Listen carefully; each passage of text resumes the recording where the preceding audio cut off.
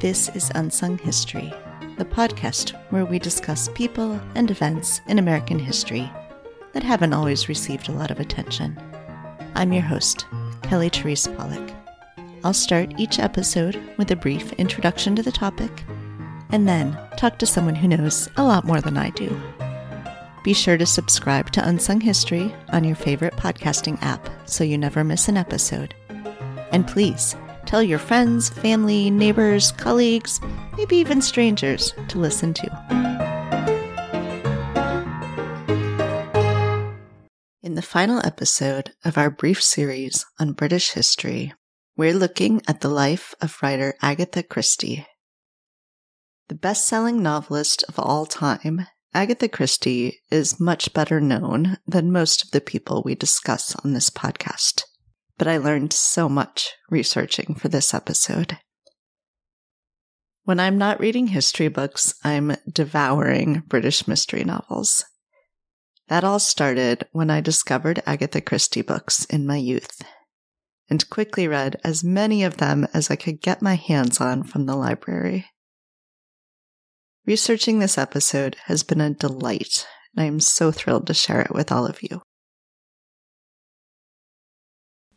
Agatha Mary Clarissa Miller was born on September 15th, 1890, in Torquay, a seaside town in Devon, England, near Exeter. Her upper-middle-class parents lived in Ashfield, a large Victorian home that Agatha loved. Although Agatha's older sister had been sent to boarding school, Agatha was educated at home.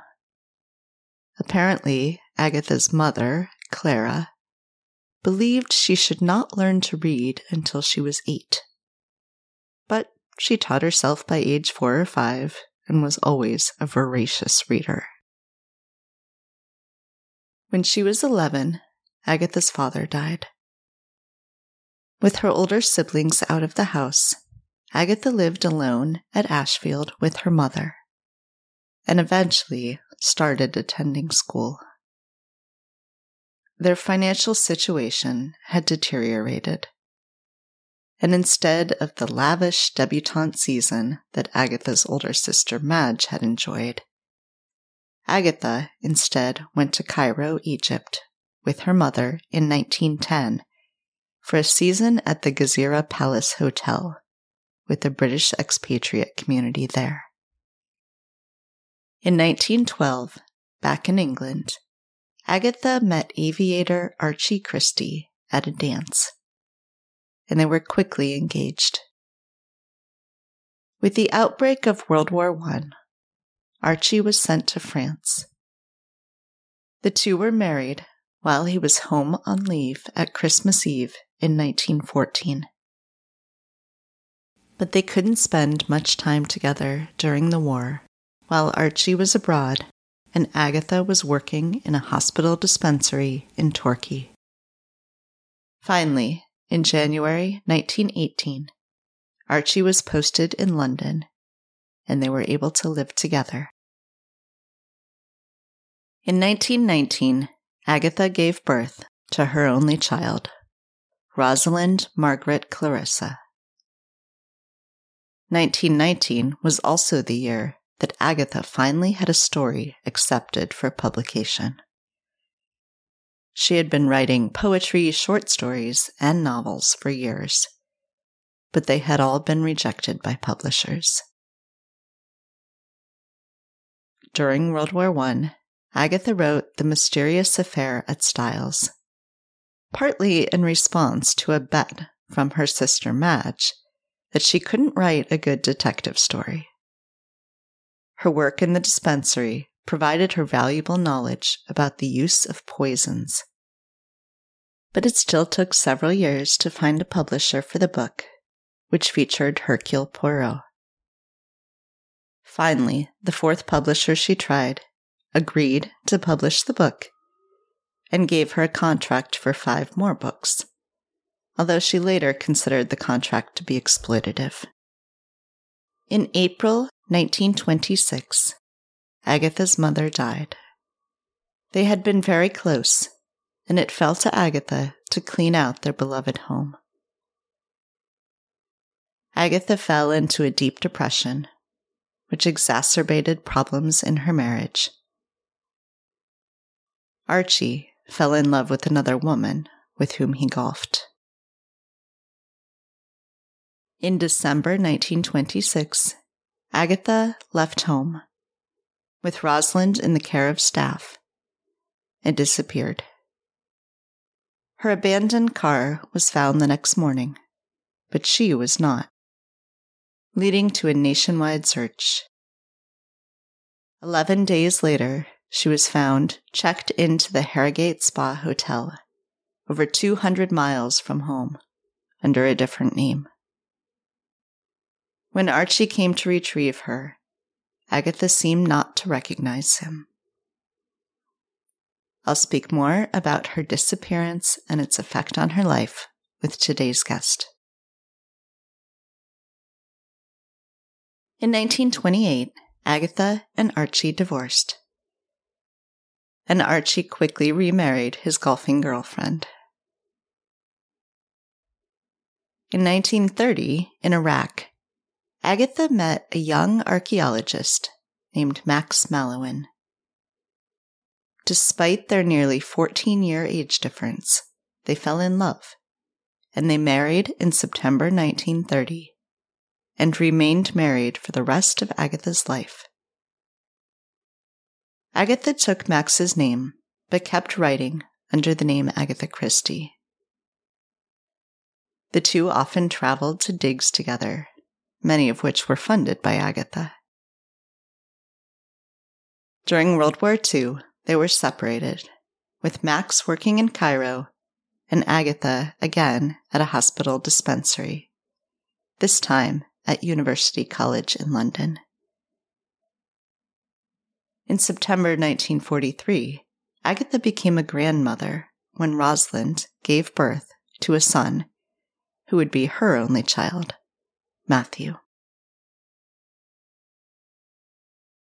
In 1956, Agatha was appointed Commander of the Order of the British Empire, CBE, and then promoted to Dame Commander of the Order of the British Empire, DBE, in 1971.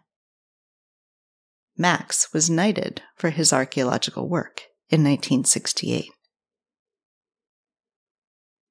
On January 12, 1976, Agatha Christie died at the age of 85, with Max at her side. She is buried at St. Mary's in Chausley.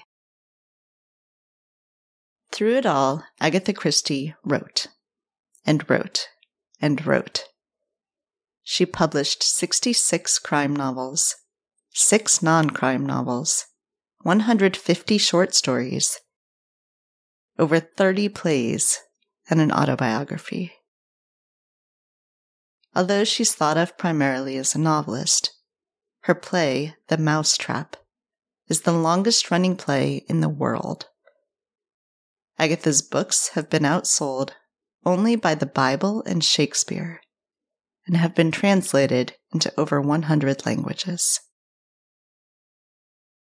Joining me to help dig into the story of Agatha Christie's life is Dr. Lucy Worsley, OBE, Chief Curator at Historic Royal Palaces and BBC presenter, and the author of the new book, Agatha Christie, An Elusive Woman, which will be published in the United States on September 6, 2022.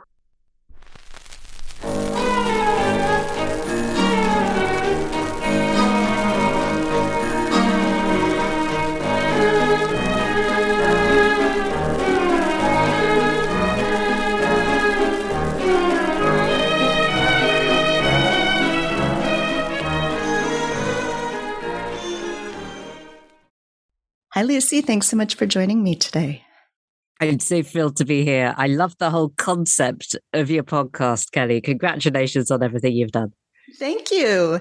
And listeners will notice, of course, that I normally work on lesser known American history. And this is very much not that topic. Of course, since we're talking about the best-selling novelist of all time. But I think we'll talk about all the stuff that people actually don't know about Agatha Christie, which is super fascinating.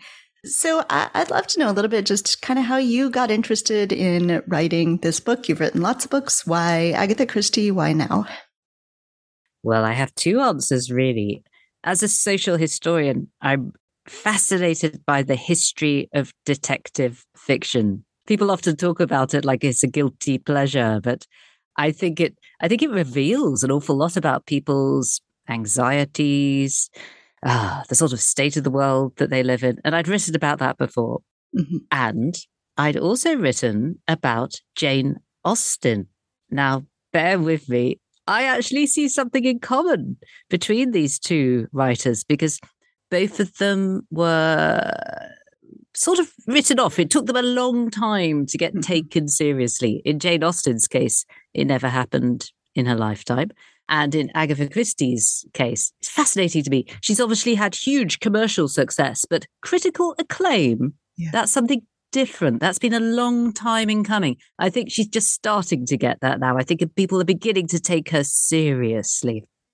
Yeah. And so often when I talk to people who are writing about subjects that are very little known or there's not a lot of archives, it's a question of, how do you find the information? In this case, there's archives, there's lots of secondary sources. So how do you then frame a book about someone about which everybody knows her name, but maybe lots of people don't know a whole lot about her?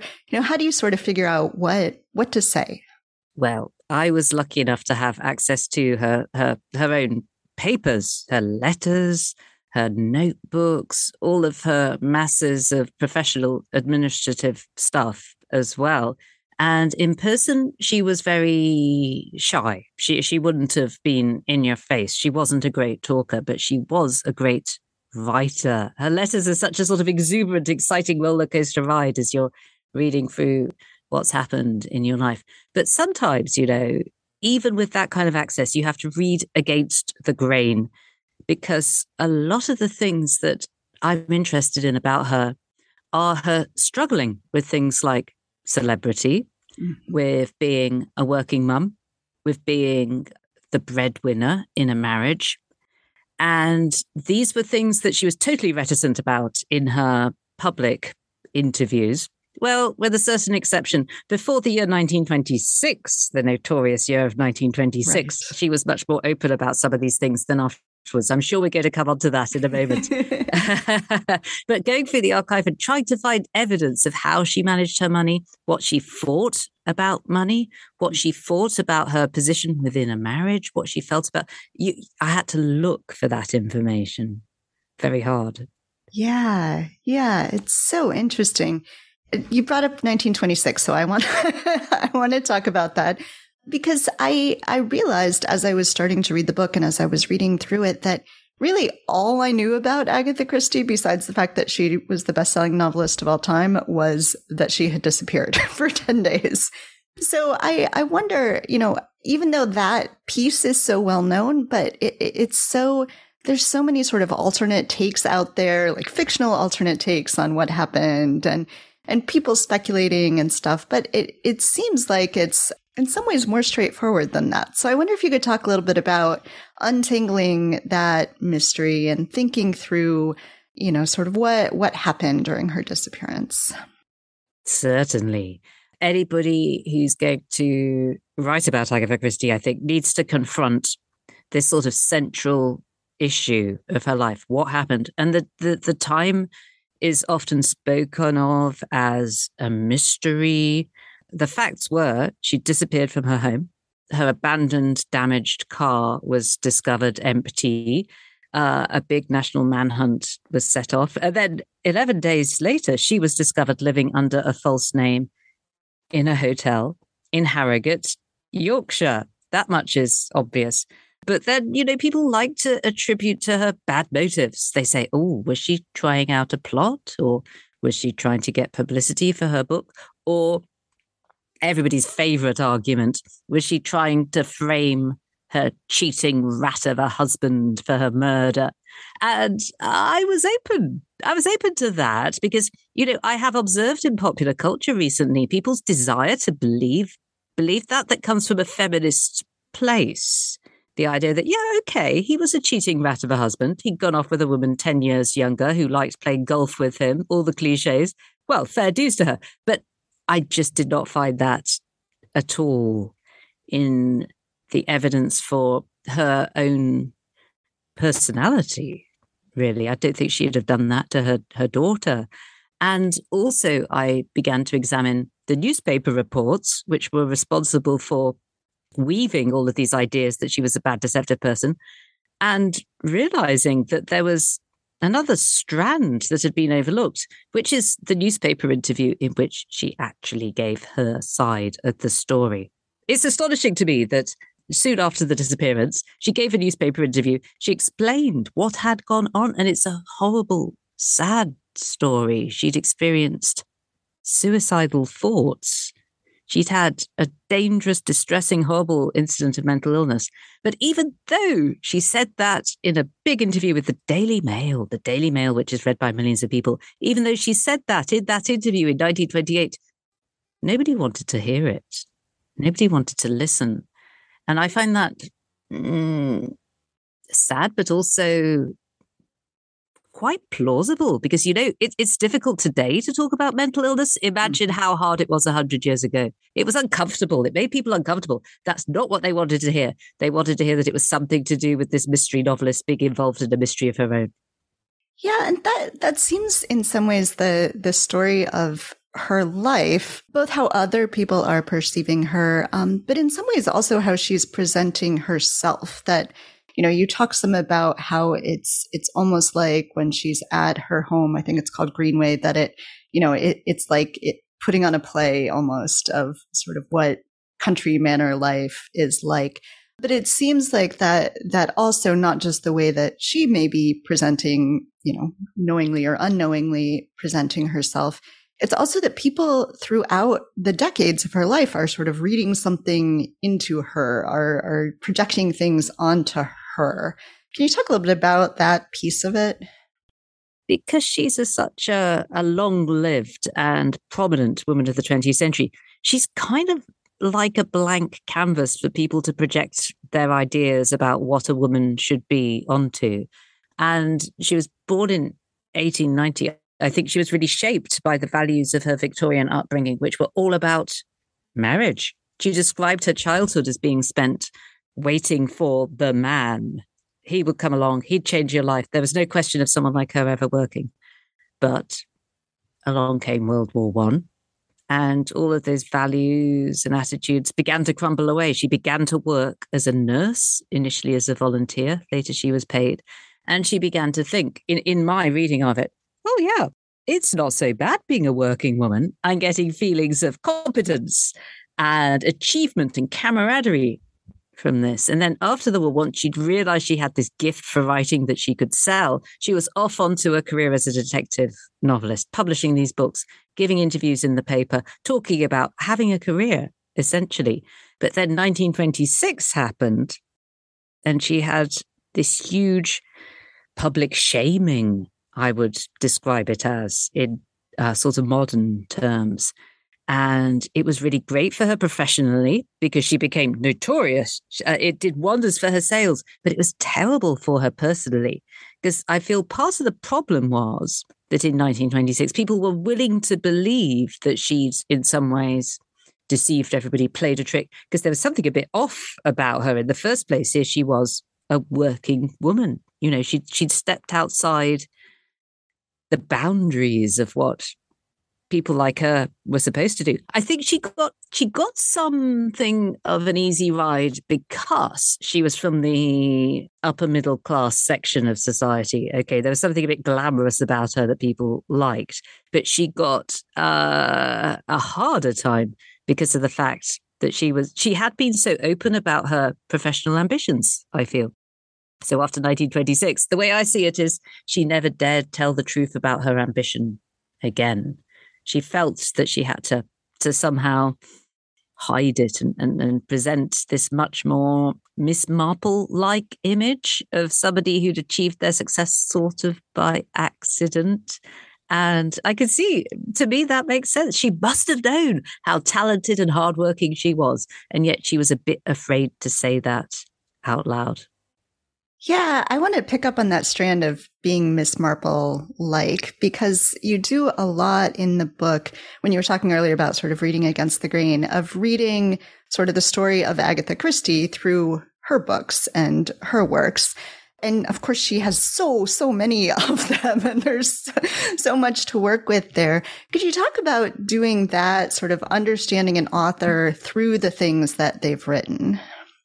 Certainly. So one of the ways in which I think it's perhaps most easy to do this with respect to Agatha Christie is to look at the whole strand of books that she wrote under the pseudonym Mary Westmacott. These are a treat if you don't know about them. They're not detective stories, right? They're more like literary fiction, and they are really autobiographical, particularly the early ones.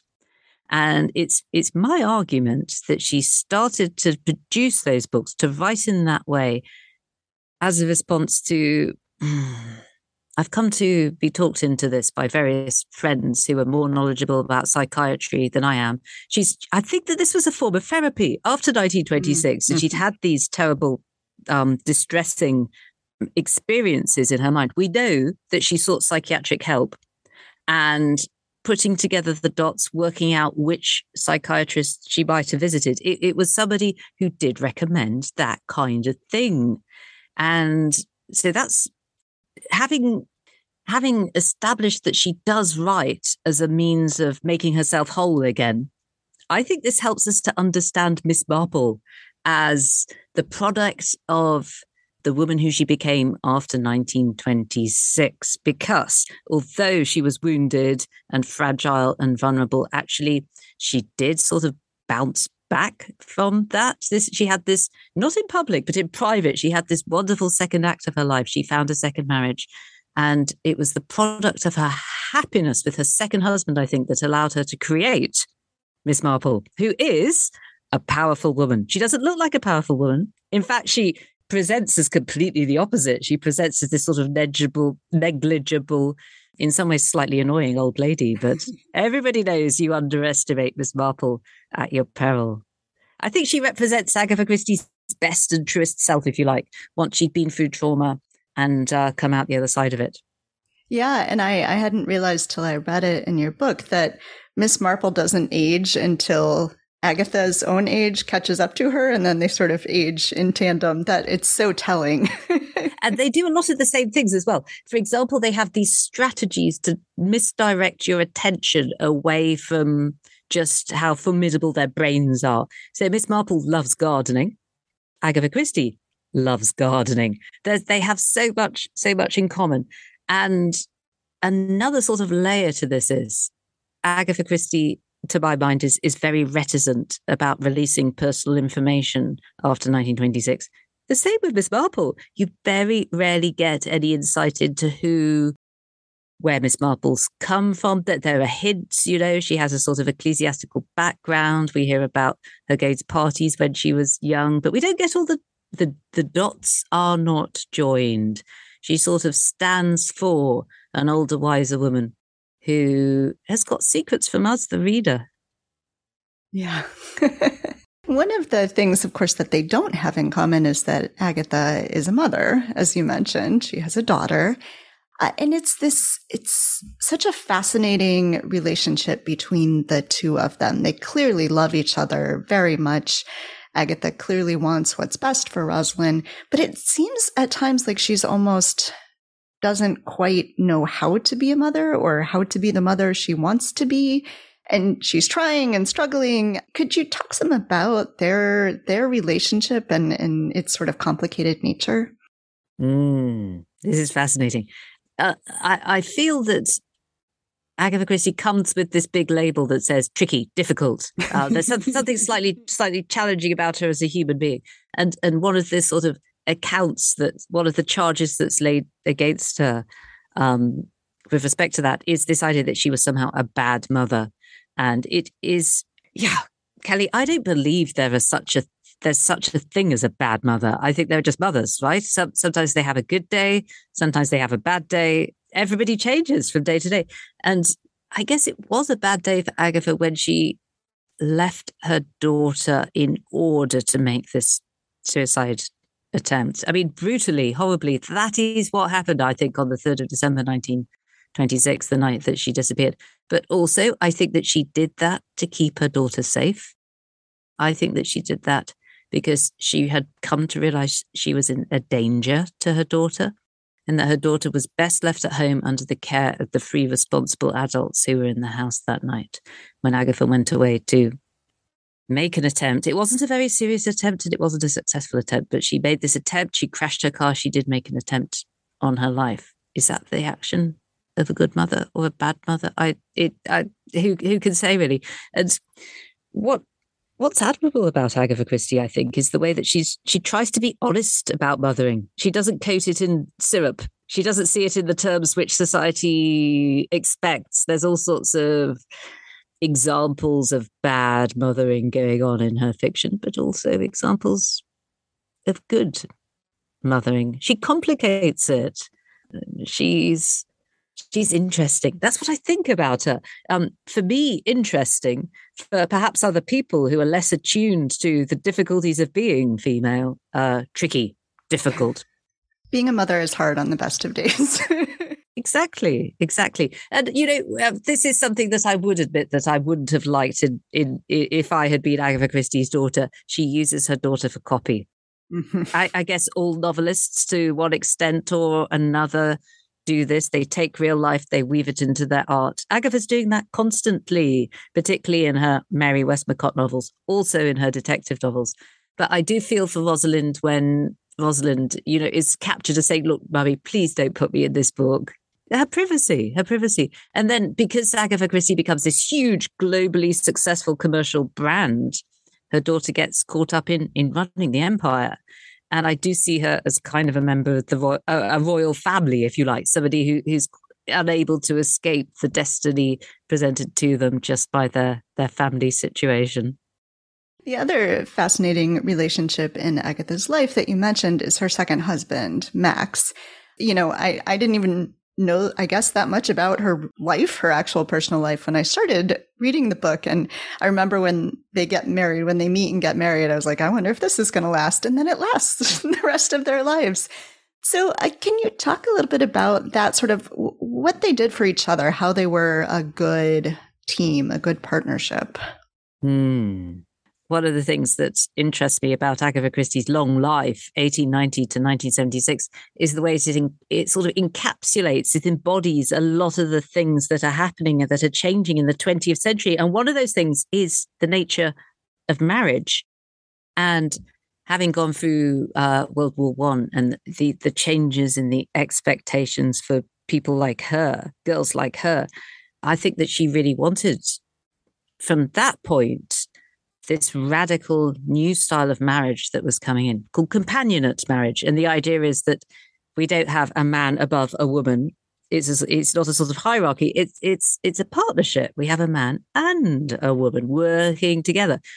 Agatha Christie did not get that in her first marriage. The breakup of that was one of the causes that led to her illness in 1926, I think.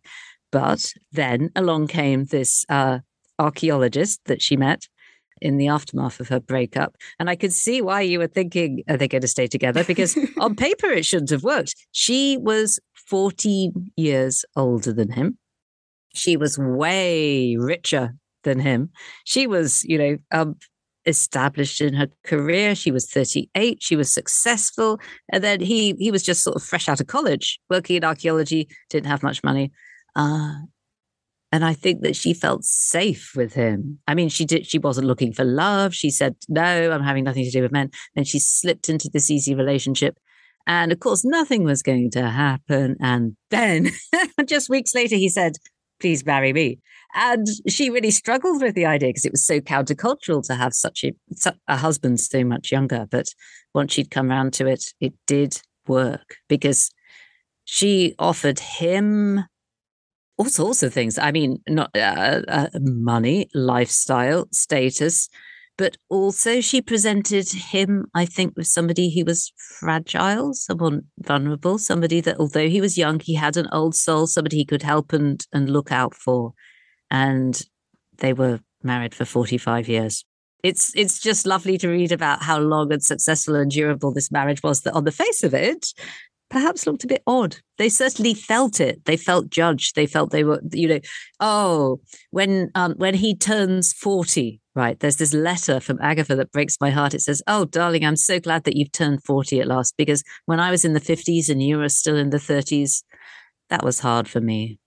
And it's so beyond the sort of supportive relationship of it, just the logistics of following him into the field to do archaeology provides so much background for so many of her novels. I think about like writing the Orient Express and how important that is, obviously, to one of her best novels. Was she already interested in archaeology? Was this just a help Max in his career? Well, this might sound controversial, but I'm not sure how truly passionate she was about archaeology. I mean, it's one of the things for which she's known. And each year they would travel together to West Asia and go on a dig of one kind or another. But she had traveled to Iraq after the breakdown of her first marriage to reinvent herself, running away from Britain, running away from her problems, going on this fantastic adventure to the city of Ur, the ancient city of Ur that was being investigated then. And it was like the discovery of Tutankhamun. It was front page news everywhere. So it had been that attracted her to go to Iraq, but then it was Max who kept her interest. And the reason I think she liked being on the dig was to be with Max, to make him happy. This was his career. She liked the fact that he had this independent concept of himself as an archaeologist. And I also think that she liked the way that going on a dig threw her into a closed circle with the other people who were going to be taking part in it, like the epigraphists and the people who were, involved in the field work. And that a lot of her books are basically about a domestic situation, a circle of people under the roof of a house, but that can also be under the roof of a train or a hotel or an archaeological excavation. You will read sometimes that her greatest contribution to 20th century archaeology was cleaning the finds. She was very keen on cleaning the finds, these wonderful, exquisite, complicated ivories that are so you can go see them in the British Museum today, that came out of the site of Nimrud in southern Iraq. But she was cleaning the finds. But the way I see it, that was a little cherry on the cake for her, because actually she was funding the digs. It was her writing earnings that allowed the digs to be happening in the first place. That's an unsung part of her support of the whole business of archaeology, I'd suggest, in the 20th century, and one that it was hard for her to talk about. Tracking that down, which I was determined to do, but tracking that down through the papers of herself and of her literary agent was quite a task. But I think, well, to my satisfaction, I got there in the end. Yeah. Let's talk a little bit about money, because that's so important in, I think I, like probably most people, had just thought, well, she was a wildly successful writer, so she must have been rolling in money. And she lives at some points as if she's rolling in money, but it's much more complicated than that. Can you talk a little bit about her sort of trouble with money? Yeah, trouble with money, yes. Does anybody have an easy relationship with money? I'm not sure that they do, but yeah. But hers is really interesting to me, because it's kind of, again, it's wrapped up with what was happening to women, and particularly working women, throughout the 20th century. She was brought up in a family who had inherited wealth. Their life was leisurely, it was luxurious. The Millers, they were called, living in their Victorian villa in Torquay. And they didn't really educate her. Agatha sort of educated herself. She became a great bookworm, and her father taught her some arithmetic at the dining room table after breakfast, but they didn't tell her how to manage wealth. In fact, they were hopeless at managing wealth, because during her childhood, the family fortune frittered away. It dwindled, it disappeared. And she did come to adolescence knowing that the family fortune had gone, really. So earning that back, I think, was an important motivating force to her. Another thing that I sort of revel in about her is that she was, a bit of somebody who liked to shop. Yes. I can see the attraction of that. She liked earning money. She liked spending money. She liked owning lots of lovely things. But after 1926, the attitude to money became more complicated because I sort of think that she went into denial, as I've already said, about the fact that she was a professional writer. She started to downplay that. And she also downplayed, and this was really regrettable, the need to pay tax. Nobody likes filling in their tax return, do they? Imagine not filling in your tax return times 1 billion. That's what happened to Agatha Christie. She got into a mess. And she was also caught out by, changes in the way tax was being administered on British people who lived in America. I got way too interested in the history of the development of taxation, and I did not put all of that into my book. But anyway, after World War II, she finds herself weirdly in debt, in danger of going bankrupt because these taxes have piled up. And that is partly why I think she diversifies into new things. She starts to write plays. Well, she'd always written plays, but in the 1950s, she starts to write really successful plays. And in the 1960s, she goes into this deal with MGM Studios so that they can make films of her books. And part of this is motivated by the financial mess, I suppose. She did live in this elegant, beautiful house called Greenway in Devon, and it's run by the National Trust today, and you can go and visit it. And I think if you walked in through the door, you'd think, wow, this is amazing. But Agatha herself admitted she couldn't really afford it. Yeah, I think it's this piece of this professionalism or not wanting to admit being a professional that I kept sort of coming back to, this idea that she fits writing in sort of around everything else, maybe just like pops off to a typewriter, or she's writing in a room that everybody else also uses for other things. That gave me sort of a feeling of connection. You can't tell, but I am recording in my dining room. I edit sitting on my couch, and it's true that this is not my job, but, I feel that very strongly, that there's something about being a woman, being a working mom, maybe, that you're just trying to fit things in the rest of your life. And it was just so fascinating to me to read that about her, about this person that I think of as this wildly successful writer, but yet she's not sort of accepting. But yeah, it's extraordinary. She's an extraordinary person. She's more talented than we are. She's more successful than we are. And yet there are some things about her that feel recognizable. Yeah.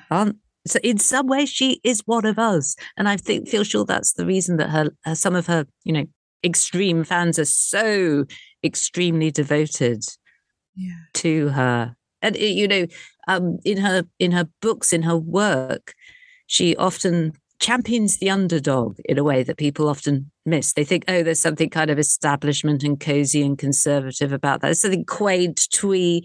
But, Miss Marple obviously is somebody who society underestimates. And so too is Hercule Poirot as somebody who's not been to public school. He's actually a war refugee. He's got this strange facial hair and a funny little name. His name, Hercule Poirot, it's a joke. Hercules is a big, strong, muscular hero. But Hercule, as our hero is, it's kind of diminutive. It's camp. I think she was on our side in a funny sort of a way. Yeah. So I have one more thing I want to ask about, and that is, so you mentioned earlier that during World War I, she had been working at a dispensary at a hospital. And then during World War II, after she's already a famous writer, she is again working in a hospital at a dispensary. Could you talk a little bit about that? And it seems like people didn't even know who she was necessarily when she was there. So by the time we get to World War II, she's well into this phase of her life where she's appearing in public in only very controlled, rarely granted interviews about her work. And she has this whole other life going on. I mean, she's always had that. Like you've said, that's a very feminine way of working, to fit it in around the edges of other things. And one of the things that clearly gave her great pleasure was being part of a team, as she was on the archaeological dig.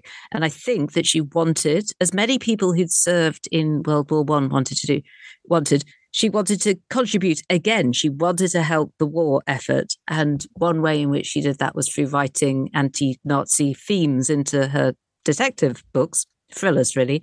And then it was also for this practical job of going back to the dispensary where she'd worked in World War I in the hospital in Torquay. And now she took a job in London at UCL. And I think that it worked for her because she could feel important. And she believed that providing medicine, doing cooking was important. It's not like she placed writing massively above that in the hierarchy of human need. She wanted to do both, the highbrow and the mundane. And when she was working in the dispensary in the wartime hospital, she liked it because she'd be sitting in this room fulfilling the prescriptions. And there was just this little sort of slot in the wall.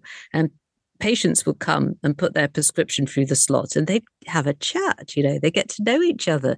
And she was a great sponge for capturing people's speech and character and ways they express themselves. And, these people were providing her with copy and they had no idea that it was the world famous Agatha Christie who was sitting on the other side of that little peephole in the wall.